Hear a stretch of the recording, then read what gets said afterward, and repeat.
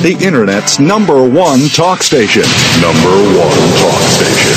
VoiceAmerica.com. Welcome to Disability Matters with your host, Joyce Bender. All comments, views, and opinions expressed on this show are solely those of the host, guest, and callers. Now the host of Disability Matters, here's Joyce Bender. And welcome to the show. If you just tuned in right now, we have as our guest today, John Benison, manager of the Equal Employment Opportunity Consulting Group for the Federal Aviation Administration's Office of Civil Rights. And we are so excited to have him with us because I want to tell you he's really working hard to try to improve the employment of people with disabilities in his part of the federal government. John, welcome to the show.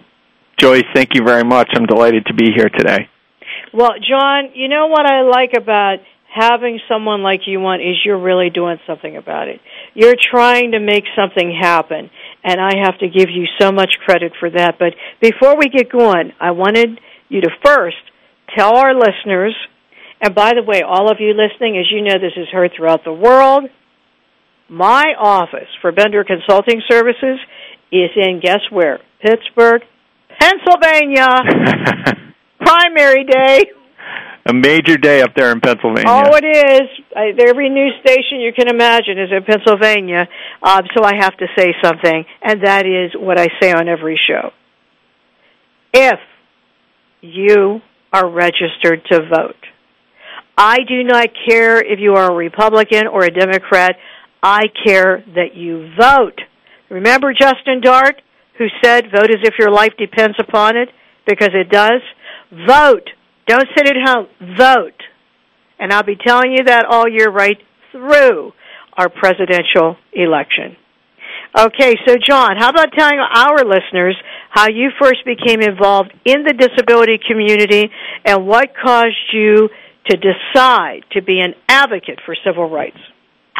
Well, Joyce, as you know, I am legally blind, and I have been since birth. So I have, as a result of my vision disability, I've faced my share of both physical and attitudinal barriers throughout my life. You know, starting in early childhood, my parents encountered teachers that didn't want to teach me because I had a vision disability and essentially told my parents I was unteachable.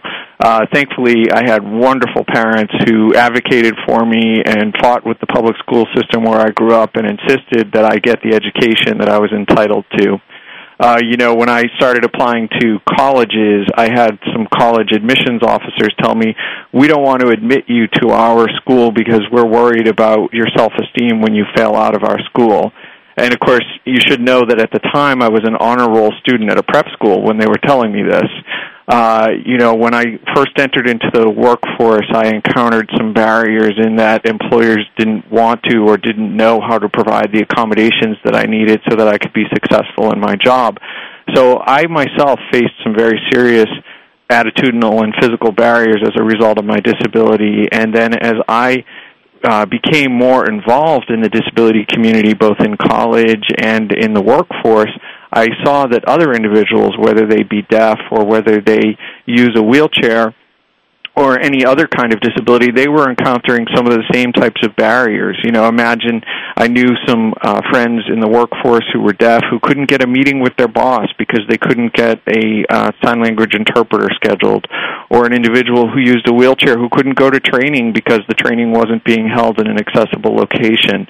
I found that very personally frustrating and upsetting, and it caused me to want to become an advocate for people with disabilities because of my own personal experiences and because of the experiences I witnessed of others. And I felt like if I could make a difference in the lives of people with disabilities, that would be a good thing, and that's how I became interested in this field. Wow. You know, when you hear these stories, you would think they're so long ago, and they're not. That's what is the really scary part of all of this. Well, John, we're glad that you did become an advocate because we need all the help that we can get in this country to change the way people think about the employment of Americans with disabilities. But we do have a question for you here from Michigan, from an emailer, Lindsay, saying, first of all, I want to thank you, Mr. Benison, for what you're doing at the FAA. We need to see more agencies step up and help people with disabilities move forward. My question for you is, since you work in the area of civil rights and you are an advocate, what would you say were your biggest barriers to moving into a role as an advocate who is respected by others? I think the greatest barrier that I faced, and I mentioned it a little bit in my first answer, the greatest barrier that I faced has been attitudinal. I have to always overcome people's assumptions that I can't do something, that for some reason I wouldn't be qualified or able to do the job. I feel that throughout my career I've really had to work hard to prove myself in spite of my vision disability. But once managers and hiring officials in the federal government started working with me and saw that really all I needed to be successful was some assistive technology. I needed to use Zoom text to enlarge what was on my screen and to have a voice output mechanism on my computer. Once I had the tools I needed in place, that I would work really hard and that I could be successful in my job. So it was really simply a matter of doing the hard work that was needed for the agencies that I've been employed at, and making sure that I was able to advocate for myself and let them know what my accommodation needs were so that they could be put in place and I could be successful in my job. Well, that is, and it is an attitudinal barrier. It is. I agree with you 100%. That's the barrier that must come down. Looking at people and judging them by their appearance and or their disability as to what they can or cannot do, this has to go. John, the FAA, Federal Aviation Administration, could you tell our listeners how large it is and how many employees you have at the agency? Yes, we are a very large agency. We have approximately 45,000 employees who are dedicated to ensuring that we have the safest, most efficient aerospace transportation system worldwide. So we are a very large federal agency. We've got lots of great employees, and what's really just wonderful about working at FAA is the employees of FAA are dedicated. We all know what our mission is, and we all know that we have a part in fulfilling our mission, and everyone's dedicated to achieving that mission. And, I know there are all types of positions that you can have when you work for the FAA, but sometimes I've noticed when I talk to people, I don't know, maybe they think everyone's an air traffic controller, but they don't seem to understand there's so many varied and different types of roles that you could move into. I wondered if you could go over a few of those. Sure. Well, as you mentioned, Joyce, air traffic controllers are the positions that probably most of your listeners have heard about most frequently. And of course, our air traffic controllers are responsible for managing the orderly flow of aircraft traffic, managing it in a way that it is completely safe and efficient and expeditious. And they manage the flow of our traffic both on the ground and in the air, aircraft traffic on the ground and in the air. And we also have a couple of other major job occupations in the Federal Aviation Administration, those being the aviation safety inspectors who are responsible for investigating and enforcing the safety requirements with regard to aircraft. And, of course, we have air transportation system specialists, and these are the individuals that support all of the systems that are needed to manage the aerospace transportation system. For example, the systems like communication systems and radar systems, even the lights at the airport. The air transportation system specialists are responsible for supporting and managing that technology and those systems. But, of course, in addition to the aerospace positions that we have at the FAA, we have a lot of the traditional job occupations that you would find at any federal agency. We have attorney positions in our legal office. We have human resource specialist positions. We have finance positions in our accounting office. We have, of course, administrative support positions. And in my office, in the Office of Civil Rights, we have equal employment opportunity specialist positions.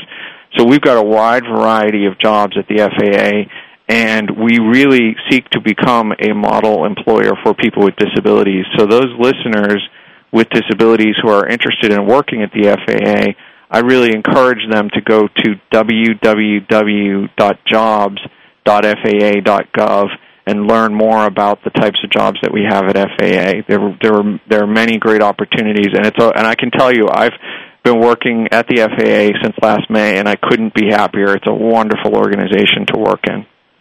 Well, that's great, and I am also happy to hear that. But why I wanted you to go over that is, when people think about the FAA or other organizations, they don't realize how many varied positions they are. And I want to just say, now is a good time to be looking at these positions because we baby boomers who are retiring are really going to have an impact on the federal agencies. There's a large number of people retiring. That means there's going to be a labor shortage. This is an opportunity for everyone, but specifically people who've been left out, such as Americans with disabilities, to really take advantage of that opportunity, apply for these positions. You never know what's going to happen. As I said, there are so many different positions there. And, John, one more time, would you mind telling everyone how they apply if they're interested in the FAA? Sure. If they're interested in working at the FAA, they can go to www.jobs.faa.gov, www.jobs.faa.gov. And I'd also like to mention, if I could, that with regard to the air traffic controller positions, a lot of people think that they have to have a background in aviation to work in air traffic control. That, in fact, is not the case. There are some basic qualifications that individuals have to meet. For example, a 4-year degree or an equivalent of work experience and education combined. And there are some age limitations, and you have to go through some testing and medical exam and that sort of thing.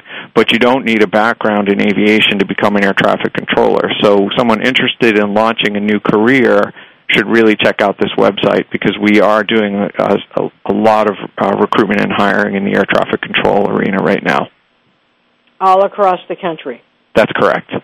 So once again, I'm pointing that out because a lot of people not familiar with the federal government, they assume every position you have is in Washington, D.C.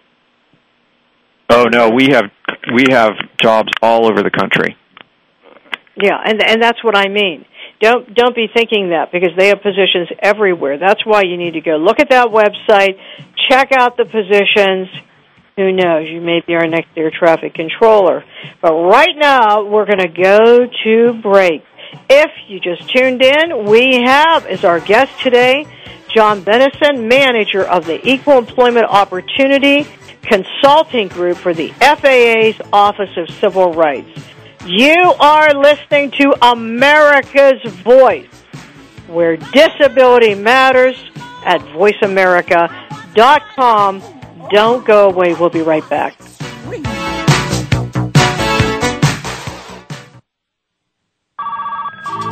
Have you ever thought about having your own Internet talk show? Well, if you said yes, then click About Us. Then click Be a Host to get more information. Or just call Jeff Spinard at 480-294-6417. Say that again? 480-294-6417. VoiceAmerica.com. Mom? Dad? How long should I wait for you? Mom? If I'm at soccer practice. What if something happens? Will you come get me? There's no reason not to have a plan in case of a terrorist attack. Mom, if you're not home, should we go to the neighbor's house? And some extremely good reasons why you should. Can you tell me? Everybody should have a plan. Take 5 minutes to talk about where you'll meet and how you'll get in touch with each other in an emergency. For other things you can do to be prepared, visit www.ready.gov. A public service announcement brought to you by the U.S. Department of Homeland Security and the Ad Council. I'm Garcelle Beauvais-Nylon. When I played a DA on NYPD Blue, I got all the facts before trying a case. Yet many don't know the facts about epilepsy. There are 2.5 million Americans with the condition, and 1 in 10 Americans will have a seizure in their lifetime. People with epilepsy want to lead normal lives, but too many of us don't know what epilepsy is or what to do if someone has a seizure. To learn more, visit epilepsyfoundation.org or call 1-800-332-1000. VoiceAmerica.com. If you have a question or comment, call in toll-free at 1-866-472-5788. Now, please welcome back the host of Disability Matters. Here's Joyce Bender. And welcome back to the show. And thank you to all of our listeners. You, listen to me, you are helping me change America. You are, for people with disabilities, you are helping provide quality of life for Americans with disabilities by how supportive you are being. Spread the news. I always tell people now, listen, we're not waiting anymore. We have to be the change. It's time for us. You know, I'm a woman with epilepsy and a hearing loss, and you know, I know what disability is. And I'm saying it. We want equal treatment, period. And with that, John, our wonderful guest, who really is trying to do as much as he possibly can at the FAA to increase the employment of people with disabilities, John Benison, who is the manager of Equal Employment Opportunity Consulting Group for the FAA's Office of Civil Rights. I wanted to ask you, John, as you well know, not just you, but everyone at any of the federal agencies, we currently have the lowest percentage of employees with targeted disabilities working in the federal government today, which is so terrible. I want to ask you, why do you think that is?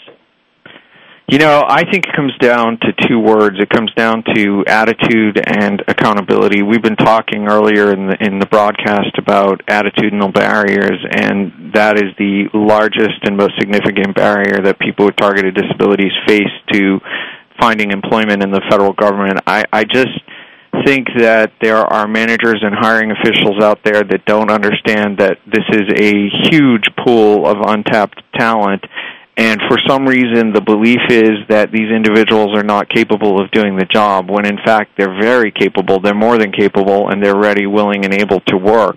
But these managers and hiring officials have not been exposed to many people with disabilities, so they haven't seen their talents firsthand. So what I think needs to happen, what we need to see, is greater accountability in the federal government. The leaders of federal agencies really need to hold their management core responsible for and accountable for recruiting and hiring people with targeted disabilities. This is the only group for which we can have a mandate for hiring, so we really need to enforce those mandates. You know, I'm a manager in the federal government, and I have an equal employment opportunity requirement in my performance standards, and all federal managers do have this same requirement. At performance time, we need to be asking our managers and supervisors, what are you doing to recruit and hire people with targeted disabilities? We need to also make the business case to managers and supervisors. People with targeted disabilities can be hired non-competitively. You know, I go through I've been through the hiring process many times, and it can be quite lengthy in the federal government. So if we are selling to managers that, hey, this is a great way to hire a really talented person quickly, I believe that we will start to get more people on board. But the attitudinal barrier is not going to be broken down until we have more people with targeted disabilities on board, so that the managers and hiring officials can see the talent that's out there. Yes, I agree. And when I started Bender Consulting Services 13 years ago, I chose to focus on the employment of Americans with significant disabilities. Of course, I had no idea this is the same meaning as targeted disabilities in the federal government. But if you don't know what we're talking about, we're meaning people who are blind or deaf or have epilepsy, people in wheelchairs, psychiatric disabilities, etc. People with targeted or significant disabilities is what we're talking about. So you know this. The more significant the disability, the harder it is for the person to gain employment. And even if they're brilliant, even if they're a superstar, until they're hired. You know, I always tell people, are we all forgetting that one of the greatest presidents of the United States was in a wheelchair? Are we forgetting that? You know, try to imagine that today, John, if we would say, oh, and here's our candidate, and he or she is in a wheelchair. That's right. Franklin Delano Roosevelt. with polio. But, people just don't think about that. I always tell people, so what? If they're non-disabled, I'll say to them, especially if we're at a conference room, I'll say, you're sitting in a chair right now. Does that mean you can't do the job? And in the same way, it's hard for me to believe that you could climb Mount Everest if you're a person who is blind, but you can't work as an entry-level accountant. Something's wrong with this thinking. It really is this attitudinal barrier that's got to come down. It really is. But, John, I know that EEOC Commissioner Christine Griffin is leading the charge and the effort to increase the employment of Americans with targeted disabilities in the federal government. My question to you is, do you think if a federal agency, one agency, hires a substantial number of people with targeted disabilities, do you think it would impact others? Oh, I definitely think it would impact others, because that agency could then become a model for the rest of the federal government. If there's an agency that's being successful in attracting people with disabilities, they can talk about and share with other federal agencies how they recruited and attracted individuals with targeted disabilities, or, as you said, individuals with severe disabilities. And I'm so glad you provided that clarification, because I know sometimes as a federal employee I can speak in federal terms, and I want to make sure all your listeners know what we're talking about today. But I definitely think that an agency that's doing a great job at this could serve as a model, because the employees with disabilities or targeted disabilities that are hired at that agency could speak about their experiences, how they've been successful, how their accommodations were put in place, and the managers, the supervisors, the leaders of the agency could speak to the success of the employees with disabilities at that agency and how hard these people are willing to work and the dedication that they've shown and that sort of thing. I'm sure you're aware there are many studies that have indicated that people with disabilities, people with targeted disabilities, tend to stay with an organization longer. They tend to be more loyal to an organization. They have shown to have greater performance, receive greater performance ratings, and take less sick leave, and really be on the job and be more productive. And I think that managers and hiring officials at an agency that did a good job with hiring could speak to those successes. And personally, I'm really hoping that FAA will become that agency, that we can really we truly seek to become a model employer for people with disabilities, and we want to be out there showcasing the great work that we're going to be doing. Well, that would be awesome, and I do believe that if one does it, and if maybe we work, with senators and congressmen and the White House to really showcase what one federal agency is doing, I believe it will catch on fire. See, the key thing, you can't see the benefits of hiring people with disabilities until you hire them. You can argue the point forever about why they can't do the job. If you don't hire them, you'll never know. And I, for one, can tell you, Bender is in 17 states, 2 provinces of Canada. We've hired over 350 people with significant disabilities. They are doing it in competitive employment very successfully. They can do it, but you have to be willing to open your eyes. A question for you from a college student in New York. Mr. Benison, do you think one of the reasons that people with disabilities aren't being hired is that because they have a disability, do you believe they assume they are mentally inferior? I think that there probably are some people that make that assumption. I think that, again, it goes back to those attitudinal barriers and the lack of exposure to people with disabilities. I mean, I definitely know that was I had that firsthand experience, not so much in the workplace, but as I mentioned at the beginning of the show, I remember one of my very first college interviews. Here my parents and I are there going through the interview. We have my transcripts. I'm an honor roll student at a prep school. And the college interviewer, the admissions interviewer, is saying, we're not going to admit you. We'd be too worried about your self-esteem when you failed out of our school. Now, what would, with the strong SAT scores, honor roll student at a prep school, what would make that individual think that I would fail out of their school? he's just saying, essentially he was saying, well, your vision, it's going to be too difficult for you to succeed here. And, that is just astounding to me, given that I clearly had the credentials to go to their school.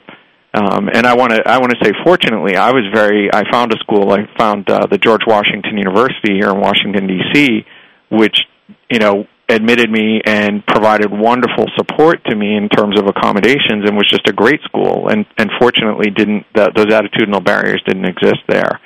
But I do think that is a problem, and that's why we've got to continue to educate people in the education systems, in public school systems, in private schools, in the higher education system, and in the workforce. We absolutely need to educate people that having a disability does not mean that you are not able to be successful. It does not mean that you're not able to do the job, because all a person with a disability might need is some sort of simple accommodation to be successful in the job.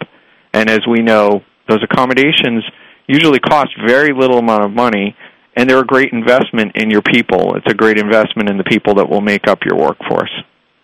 Yeah, I'm glad you brought that up, John, because as John mentioned, your perception, I should say misperception, of what you think about the cost of accommodations.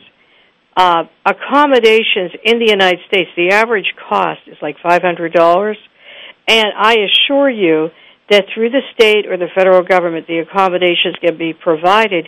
But in the case of the federal government, they are provided at the Department of Defense through the CAP program. Through the CAP program, right. They do provide the accommodations, so you don't need to worry about that part. I always tell people, wouldn't that be great if you could go to the private sector and say, oh, don't worry about accommodations, it's all paid for by this other group. So the question is, why would you not jump on that? That's right. That is where the attitudinal barrier part that John was talking about, unfortunately, comes back. But once again, I say I give credit to the FAA for standing up saying, we would like to be the role model. That is awesome. Because truthfully, other than the National Security Agency, no one has made a concerted effort to the degree they have to employ people with targeted disabilities. And it's so great to see the FAA wanting to be the federal agency that could make that change. That would just be tremendous. But right now we've got to go to break for a minute. If you just joined us, our guest today is John Benison, manager of the Equal Employment Opportunity Consulting Group of the Federal Aviation Administration's Office of Civil Rights. A man trying to lead the charge and the change. And a big change it would be. You're listening to Joyce Bender, America's Voice, where disability matters, on VoiceAmerica.com. Don't go away. We'll be right back with John and the FAA.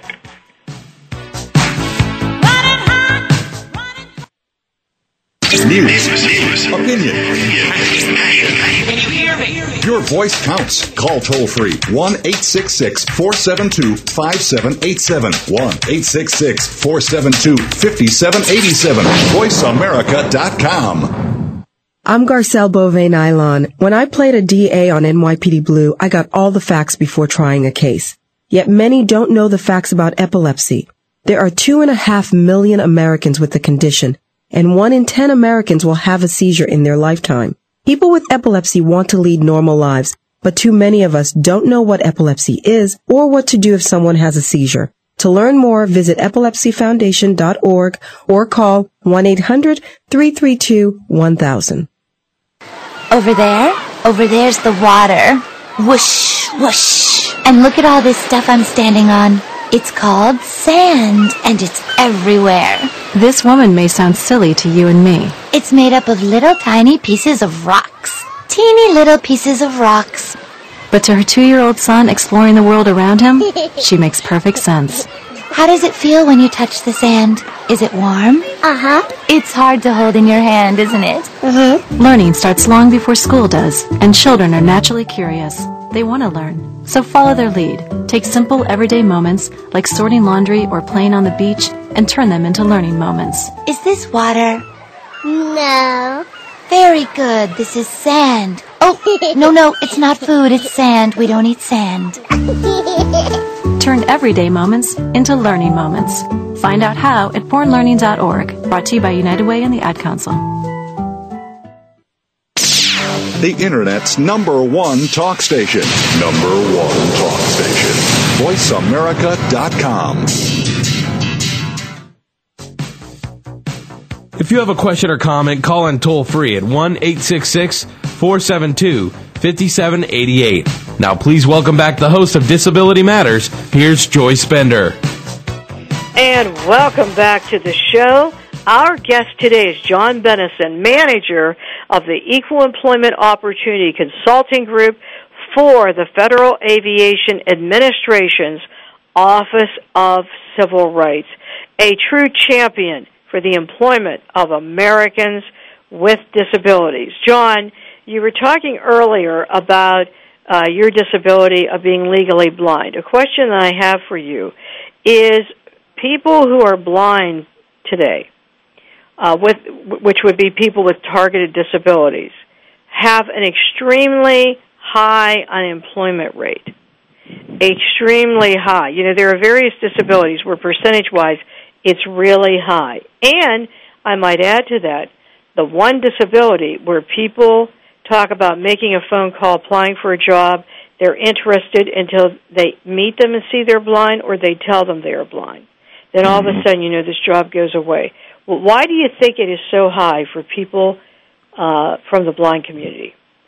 You know, that is a difficult question, and it's amazing to me that the unemployment rate is so high among people that are blind or visually impaired. I know obviously a lot of people that have vision disabilities, and I know some extremely talented people who've risen to great levels of success in the federal government. I know an attorney at the State Department. I know attorneys at Department of Justice and EEOC, all of whom are blind or visually impaired and who are doing very well.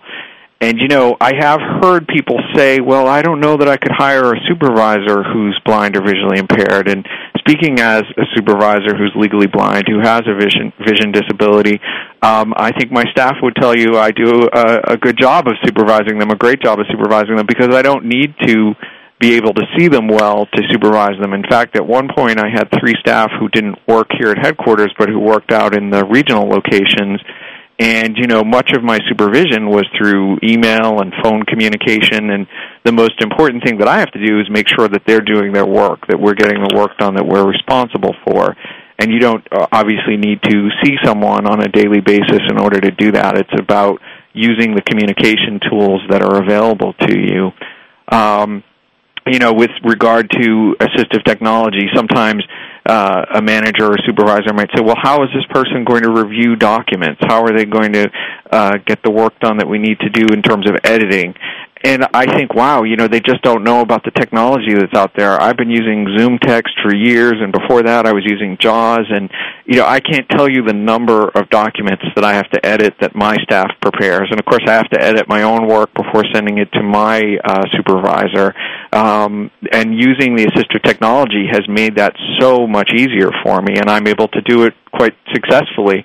I was, you know, one of my staff people was joking with me about using email, how they're always getting emails from me with new assignments and that sort of things, and sometimes they wish I didn't have a laptop because even late at night at home I'll go on and check email and they'll be getting new assignments. And, you know, I really think that what we need to do is educate people that there's technology out there that does make people that are blind or visually impaired very employable, and there's some really skilled people who really want to work, who are just truly looking to be productive members of society and who want to work, and so the opportunities need to be presented. Yes, and as you have clearly pointed out, John, when you were explaining all this, with assistive technology today, it has equaled the playing field. I mean, I have employees who are like you in white-collar positions, but doing work such as applications architect in the area of IT, software developer, all of these type of positions. database administrator, Oracle database administrator. Remember, with assistive technology today, it equals the playing field for people who are blind. But I don't know, do you think it's partly that people don't know that about assistive technology? I mean, what do you think it is?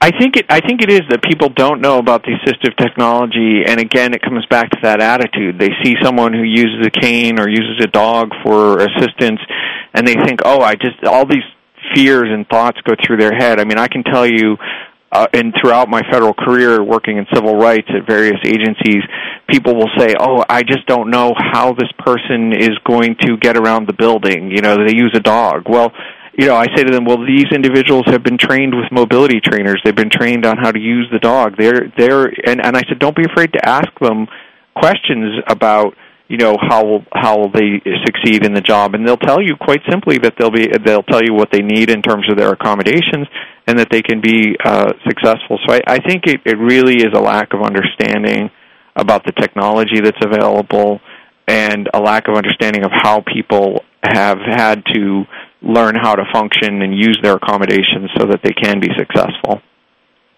Yes, and one of my, I have, several managers in the company, Bender Consulting Services, but two of the people are people who are blind. Actually, they both have a service animal that they use, and one uses Zoom Tech, the other person uses JAWS.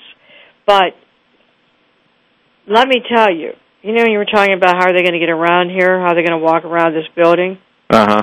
Here I am with Jim Homey, a manager in our company, an expert in JAWS. He is phenomenal in JAWS and in assistive technology, when companies need help in that area. And one time, years ago, I'm with Jim in downtown Pittsburgh. There we are walking down the street, and then I have to tell him the bad news. Jim, I don't know. I don't remember how to get there. And he said, oh, that's okay. Take 15 steps and go to this McDonald's. Then make a right and go, this many steps. Then go over here and make a left. And I said, oh, Jim, that's awesome. I'm glad that you knew how to get there. And that's when he looked at me and said, remember, never trust a sighted person for directions. And to this day, Jim teases me about that, and he'll call me and say, hey, when you go to D.C., are you going to have your GPS system? But I want to tell you something. What you're thinking out there. When I'm with Jim and my employees, I don't even realize they're blind. I don't. Sometimes I'll be with them, and I'll be talking about something outside, and I'll say, look at that. It's because they are so phenomenally productive. And see, that's what you'll find out. What you're thinking is way off. What you're thinking is wrong. You think a person who is blind is weak or incapacitated and can't do the job, and you are so far off. You are so wrong. And remember you said about traveling? Do you know that I still have companies that say to me, well, Joyce, we would hire one of your employees, but, they would have to travel. Oh, my goodness. Okay. Get over it. People with disabilities can travel. They can get on airplanes and trains just the way you do.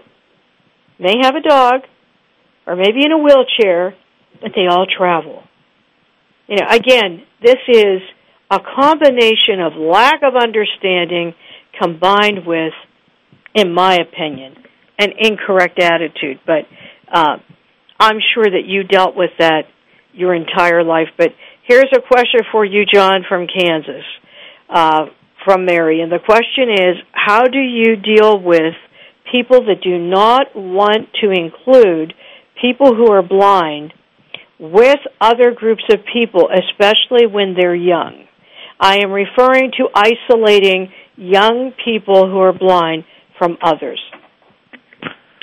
Oh, that is a terrible situation, and I don't agree with that or like that at all. I mean, I was very fortunate as a young person in that I had my parents, I mentioned earlier in the show, did a great job of advocating for me, and I also have a brother who is legally blind, and they advocated for both of us really well and ensured that we were mainstreamed into the public school system and not isolated. Of course, we had the assistance of vision teachers outside of the classroom, a couple of days a week, but we were in the classroom, and that's so important. I don't understand this idea that, if we separate students who have disabilities, students who are blind from other students, that they're going to get a better education. They just need to be given the accommodations that are required in the classroom. The teachers need to be educated on how to work with these students, and they need to be given an opportunity to succeed. I think that they need to be exposed to other children or other young people, because that's what's going to happen when they finish their education, when they finish college in the workplace. It's not going to be working only with people who are blind or visually impaired. We need to all be able to mix and communicate with one another. Yes, and I'll tell you that is terrible when they isolate people, because you're really bullying, you're doing relational bullying, you're excluding. Everything about it is wrong. What you need to do, if you have a child with a disability, is, you know what? If you have certain people that don't want them included, friends, get new friends. Those aren't friends. Get new people. Whether it's your church, synagogue, mosque, I don't care where it is. Get out there, go to events, go to community events, meet new people.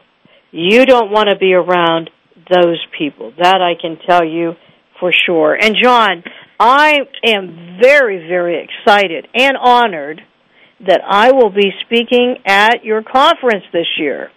I wondered if you could tell the listeners about the FAA National People with Targeted Disabilities Conference. I would love to, Joyce. Thank you. And first of all, we are so honored that you are going to be serving as our opening keynote speaker at our National People with Targeted Disabilities Conference on May 28th in Washington, D.C. And, I've had the great privilege of being in the audience at a couple of your speeches, and you are just such a fantastic motivational and inspirational speaker. I couldn't think of a better way to open our conference than to have you serving as our keynote speaker. So I want to thank you and just tell you how thrilled I am that you're going to be speaking at our conference. No, it's my honor. Thank you. And we're really excited about this conference. We have put together, we believe, a great program. And I want to say at the outset that the goal of the conference is we're actually going to put our conference attendees to work a little bit for us at the FAA, because our goal is to walk away from this conference with 2 or 3 good strategies that we can implement over the next year to increase hiring of people with targeted disabilities at the FAA. We're going to start our program on the first day with your speech, and we're also going to have Christine Griffin, who you mentioned earlier from the EEOC, talk about the LEAD program, which is her federal initiative to increase employment opportunities for people with targeted disabilities. We're going to have a whole bunch. We're going to have a speaker on reasonable accommodation. I'm hearing music. Hold on 1 minute, and we'll let you finish, because this is such an exciting thing. As soon as we come back from break, we'll finish talking about the conference, the speakers, and how you can attend. But right now, we're going to break. If you just joined us, we are talking to John Benison from the FAA's Office of Civil Rights, Justice for All. This is Joyce Bender on VoiceAmerica.com. We'll be back.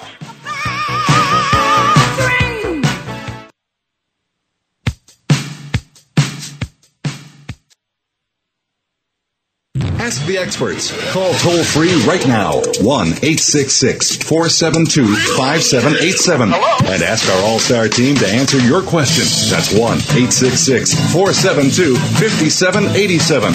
Thank you for calling. VoiceAmerica.com. I'm Garcelle Beauvais-Nylon. When I played a DA on NYPD Blue, I got all the facts before trying a case. Yet many don't know the facts about epilepsy. There are 2.5 million Americans with the condition, and 1 in 10 Americans will have a seizure in their lifetime. People with epilepsy want to lead normal lives, but too many of us don't know what epilepsy is or what to do if someone has a seizure. To learn more, visit epilepsyfoundation.org or call 1-800-332-1000. In the great scheme of things, a minute isn't all that much, unless you happen to have a stroke. All of a sudden, those minutes count. Minutes that could mean losing your ability to talk, move, or walk. Which is why, if you can get help in time, your stroke can be treated. The warning signs of a stroke include sudden numbness or weakness of the face. If you experience this, call 911 immediately. Visit strokeassociation.org or call 1-888-4-STROKE today. A public service announcement from the American Stroke Association and the Ad Council. VoiceAmerica.com. If you have a question or comment, call in toll-free at 1-866-472-5788. Now, please welcome back the host of Disability Matters. Here's Joyce Bender. Welcome back to the show, and we're talking to John Benison, the manager of the Equal Employment Opportunity Consulting Group for the FAA's Office of Civil Rights. Right before we went to break there, we were talking to John about the FAA National People with Targeted Disabilities Conference, which I am going to be speaking at, and United States EEOC Commissioner Christine Griffin is.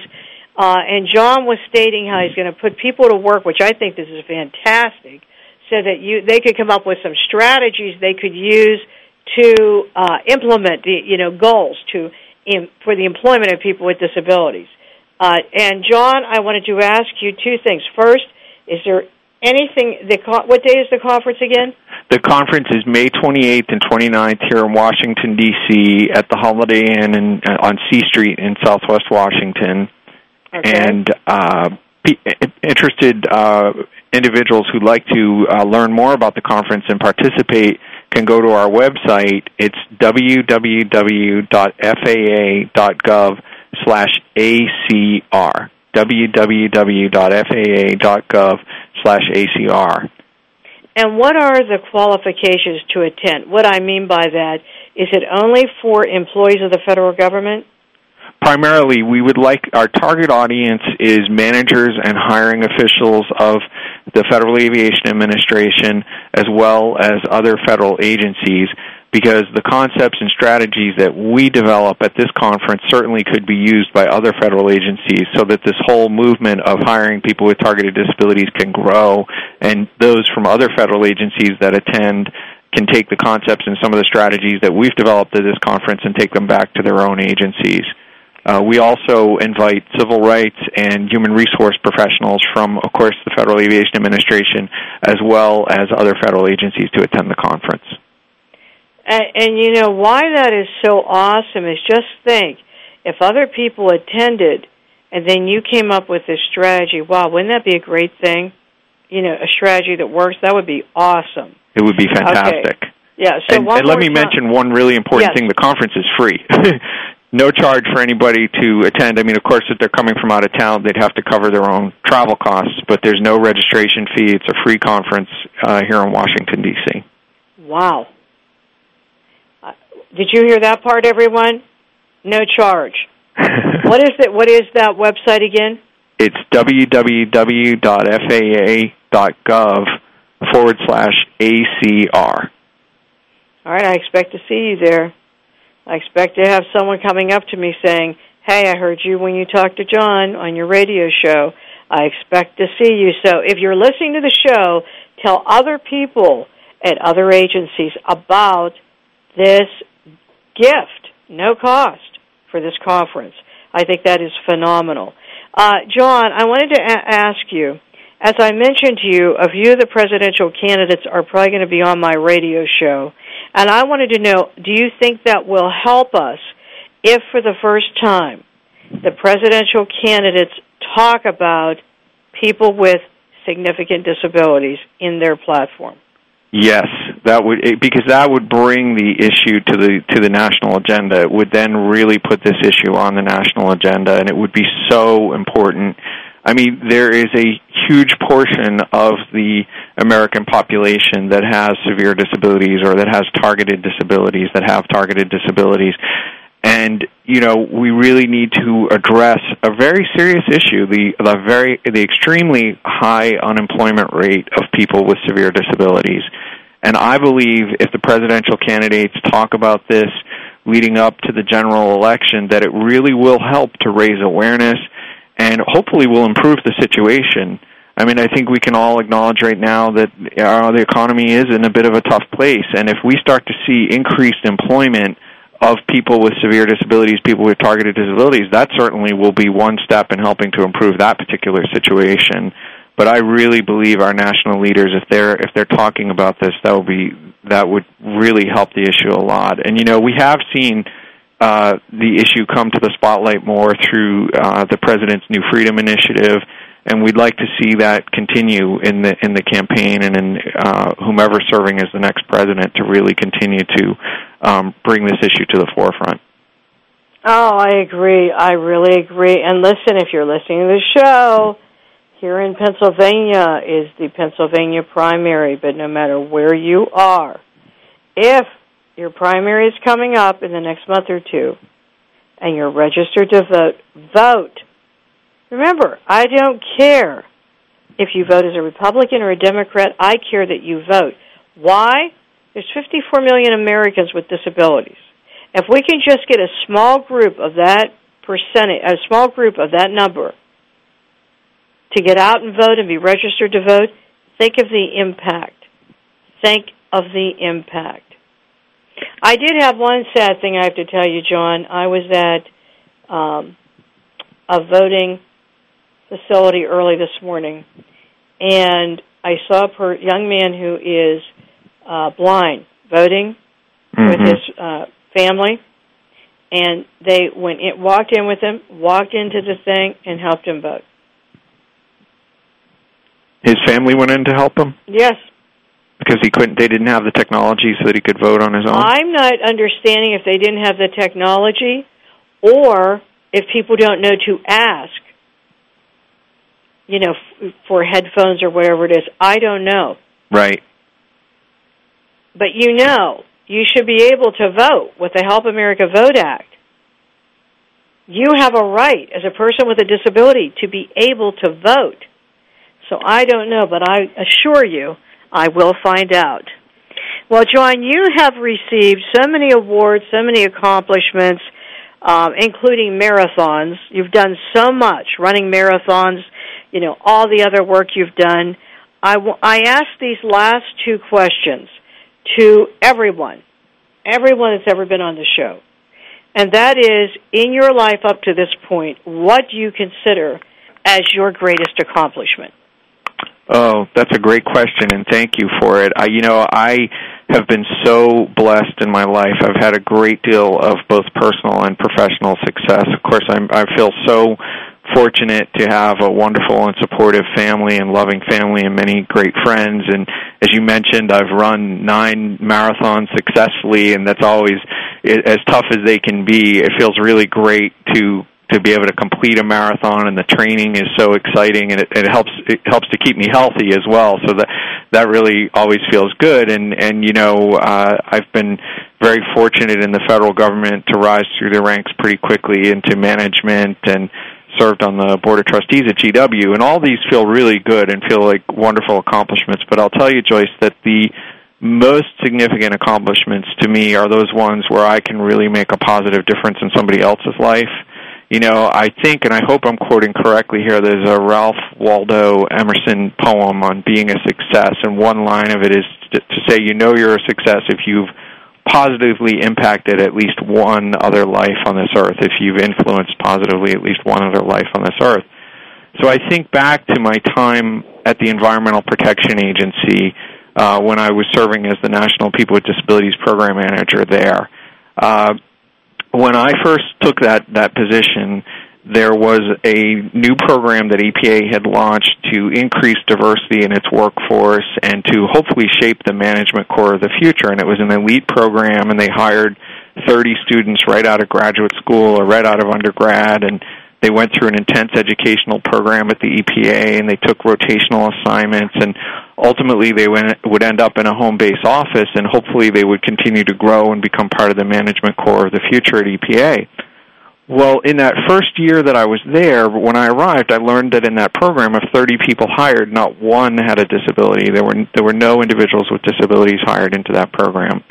So I worked really closely with the program director, and I started what I called a grassroots recruitment campaign, and we did direct mailings off the Workforce Recruitment Program database from Department of Labor, and we partnered with national disability organizations, and we really publicized this program in a major way.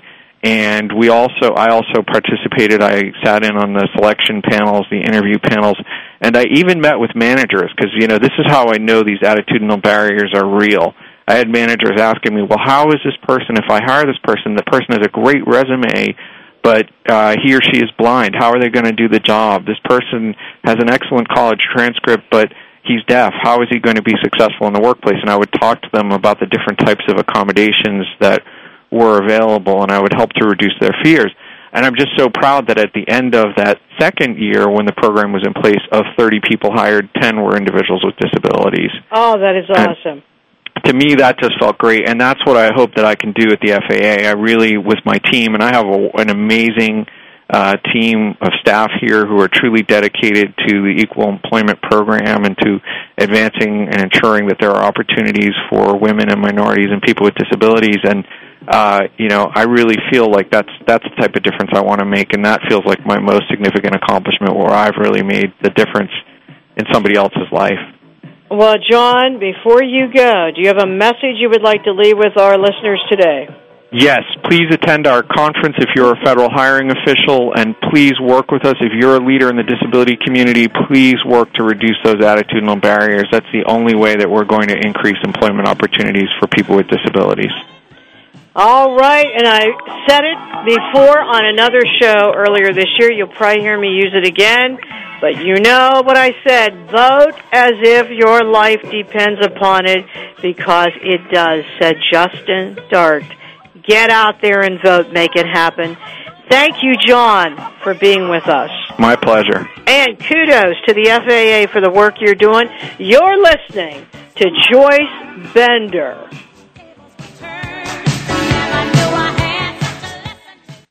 Voice America would like to thank you for tuning in. Please join us next Tuesday at 11 a.m. Pacific Time for another installment of Disability Matters, right here on the Internet leader in talk radio, voiceamerica.com.